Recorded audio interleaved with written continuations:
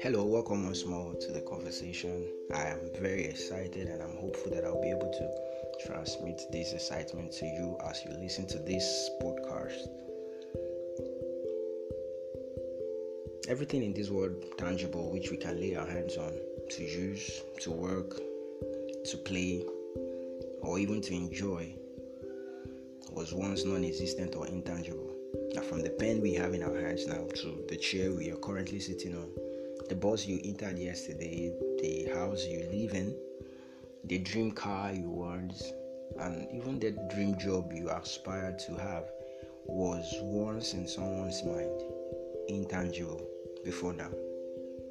Now, this creative power of transformation is not unusual to us, as we've seen different levels of innovations and inventions in our world today.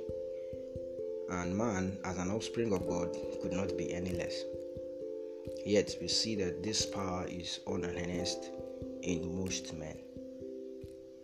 The tangible word we see today came from the intangible word of God. Now, God in his omnipotence said, "Let there be," and there is. Up till today, everything in God's creation still is. Now, none of them has ever vanished what God created millions of years ago. Now, God created us and gives us the same ability, but only a few of us has been able to harness this power. So I wonder, what raw material is needed to create a tangible world from the intangible? The Holy Book said there was none. God created the world ex nihilo, which means that out of nothing. Well, the Bible says he just spoke. He spoke words. Okay, I get it. The material he used were his words. Now, that must really be something. Millions of years now, and this material used to create everything we see today has not faded, it has not expired, or even gone bad at all. The trees are still there, the sky is still up there, it hasn't crashed down on us. Now, I believe, and you too should, that this material must really be of a super quality. And so why don't we begin to use it? The world we see today was created with words. The world we will live in and the things we will have will also be created by words. Now, God said, this word is not just in our heart, but it's in our mouth. Romans chapter 10 from verse 6 to 8. He said, that word is near you. It is not far from you. It's in your mouth and in your heart.